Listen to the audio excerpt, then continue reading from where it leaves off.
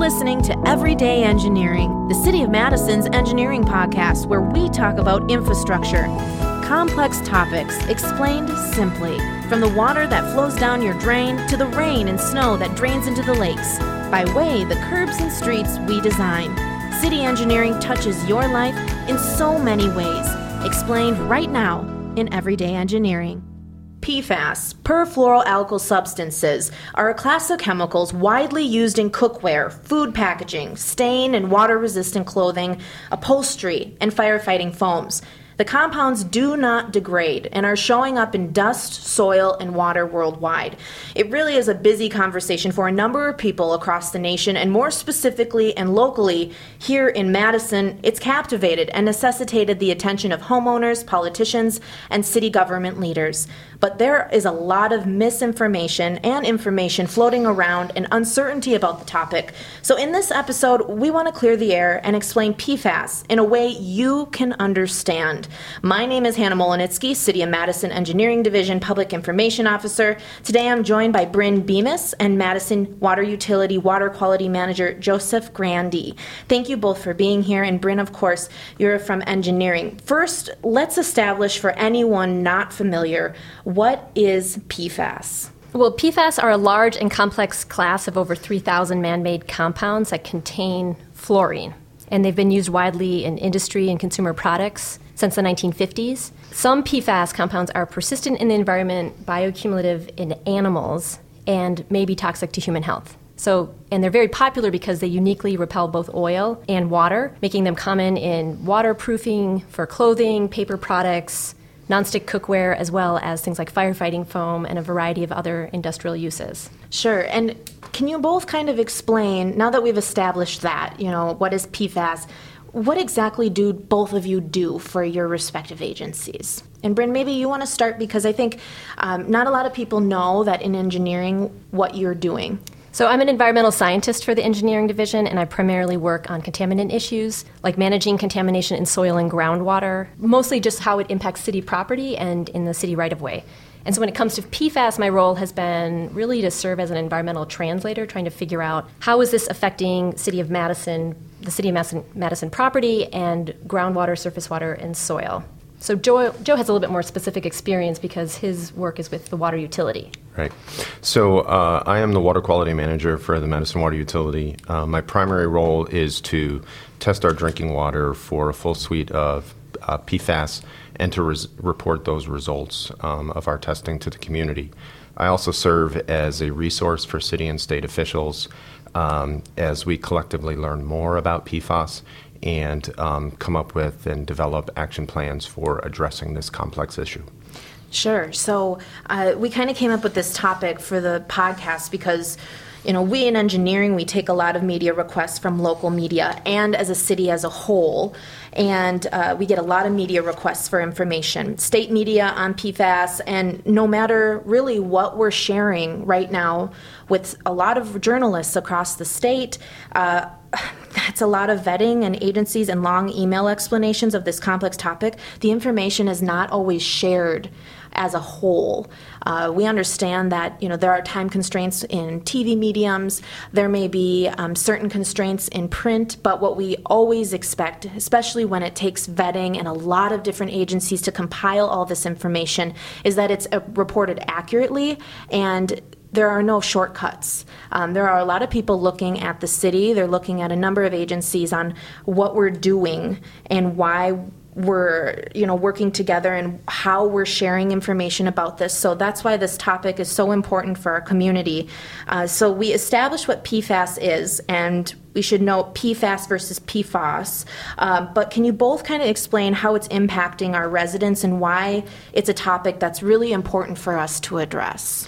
I think recently there's been a lot of attention on drinking water, and that's largely because Madison has been very proactive on this issue and testing all of our wells for a pretty broad suite of PFAS compounds. But what I think that we have to consider is that PFAS are commonly found in consumer products. It's not just drinking water. It's in nonstick pans, it's in waterproof clothing, it's in stain-resistant furniture and carpets. So we're exposed in many ways to PFAS compounds. They're also present in food packaging and most likely in our food. And that's not very well understood at this point. Yet the Wisconsin Department of Health Services has reported or suggested that upwards of 50% of our exposure is coming from food, and maybe to a lesser extent, 20% or less in drinking water. So we do know that since we have tested all of our wells, PFAS have been detected in 14 out of 23 wells in the city of Madison, and they're found at very low levels. By any standard that's been set either at the federal level or at the state level. As a precaution, we have taken one well offline, and it's been taken offline as we gather more information with respect to what the potential health effects might be due to the combination of those PFAS compounds that are found at that one specific well. But the detections that we are finding at our wells are at very low levels and levels that we don't think are of a significant health concern. I would say in the environment, the primary source of PFAS contamination in Madison centers around the Truax Air National Guard Base and the Dane County Regional Airport. With this information, this past summer, DNR sampled Starkweather Creek, which drains from both of those areas. They sampled both water and fish tissue, and we're still waiting on the fish results. Those are going to be very interesting. But the water results showed PFAS contamination along the entire length of Starkweather Creek. So right now we're really in an investigation phase, and I think one of the reasons that this topic feels so urgent right now is because we're waiting for regulatory agencies to establish clear standards for what is an acceptable level of contamination. People want to say that no amount is okay, but the reality of the environmental remediation field is that we're exposed to different contaminants all the time through our air, our food, our water, our environment. And I think if I could just touch on one point about Starkweather Creek, I think the larger concern is the bioaccumulation of those PFAS compounds in fish. So what does that mean? What is bioaccumulation for anybody who's not familiar? What that means is that when you're continually consuming that, and that's being put into your body is not breaking it down and expelling it. And over time, those concentrations can increase in your body. And this is especially true in the food chain. So when fish are eating little fish or macroinvertebrates or insects, those PFAS can be in their food supply, and then that gets passed along, and it increases in concentration within that food web or within that food chain. And I think we don't have any information at the present time in terms of what those PFAS concentrations might be in those resident fish or those fish that would be could be harvested from Starkweather Creek. But I think that there is some significant concern that these PFAS compounds are bioaccumulating. They are accumulating in the fish, and they could present a health risk to people that rely on that as subsistence fishermen. Sure. And to put that in context, all of the fish that come from our lakes right now already have a fish advisory on them that DNR has issued because of both mercury contamination and PCB contamination. So there already are fish limits that are advised for both men, women, and children based on those two other types of contaminants. This potentially adds PFAS to that list of contamination. So from a health concern perspective, I think, if any of us listening to this do not know anything about PFAS, but we know that there's a lot of conversation about it, we want to know, should I be concerned for my health? So as we know, high levels of PFAS exposure have been linked to a variety of health concerns, including increased risk of some types of cancer. But I think people are most concerned about their health and how it could be or could not be impacted. So can you both kind of shed some light on this and explain from that perspective? Sure. I think a lot of our understanding in terms of potential health effects come from exposures in the Ohio River Valley and in Parkersburg, West Virginia, where there was a chemical manufacturer that had released PFAS, which is one of the specific type of PFAS compounds, and had significantly contaminated the drinking water supplies in the communities around that factory, around that manufacturer. And the PFAS levels that were found in the drinking water are 100 times higher than the health advisory level that has been established by EPA. And so that was significant PFAS contamination. And So studies have been linked those PFAS exposures to those health effects that have been observed in that community, and that has served as the basis for some of the health advisories that have been established. Now, again, putting this into perspective, Madison drinking water and the PFAS that we're talking about in our area here in Madison is significantly lower than even that health advisory level. And that's important. Can you just repeat that last part, one last bit? Is they're significant lower than what? So EPA has established a health advisory level. Many people have suggested that it is not sufficiently protective of public health, and that level is at 70 part per trillion for two PFAS compounds, PFOA and PFOS. The Wisconsin Department of Health Services has come up with a recommended groundwater standard, which is a health-based standard for exposures to PFOA and PFOS. They've lowered that down to 20 part per trillion. All of our drinking water is lower than those proposed health standards. Sure.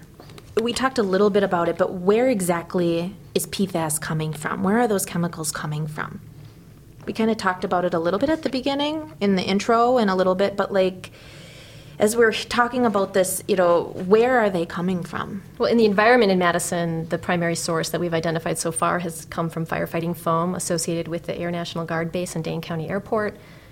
You also find it around dry cleaners because they sometimes offer stain or waterproofing services, and there's a variety of other manufacturing. In terms of consumer products, they're in grease-resistant paper, microwave popcorn bags, pizza boxes, candy wrappers, cleaning products, water-resistant clothing, the Stainmaster coating that you get on your carpeting or on your couch. What are some of the other big ones? You've mentioned most of them. Sure. And we're going to talk about some of the misconceptions about the topic in just a second. But before we get to that part, I want to talk about what is the city doing, and how this is taking a lot of interagency coordination and then with the county and everything like that. So can you share what we're doing?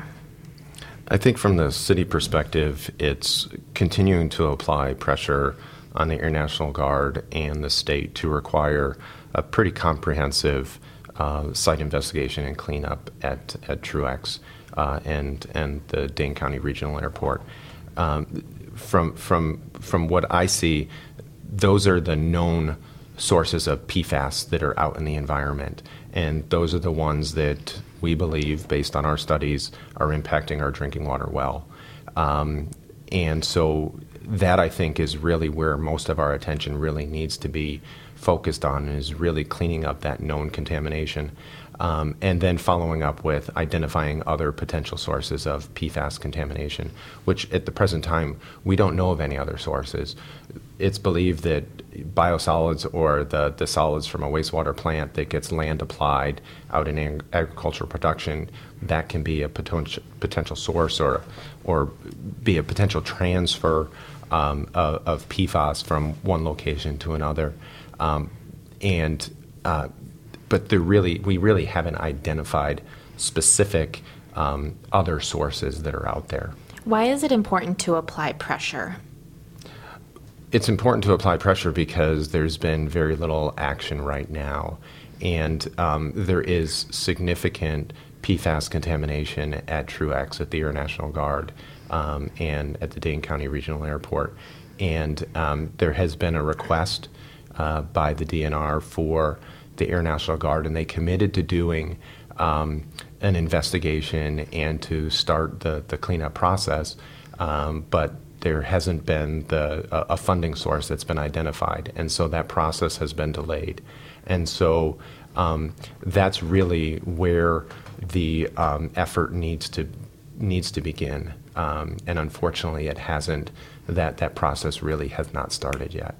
I should say there's 500 Department of Defense sites around the country, and the base here is not unique. All of them have PFAS contamination because they all offered firefighting services for planes, and they all use the same AFFF foam. So our site, our Air National Guard base, is in that queue of 500, and the Department of Defense has determined that it's not a priority. Well, it's a priority to us, and so that's why we have to keep the pressure up. What are some of the misconceptions about this topic? We kind of hit on this earlier in the podcast episode, and anybody may be listening to this at any point in the year, whether there's results released on different testing and that sort of thing.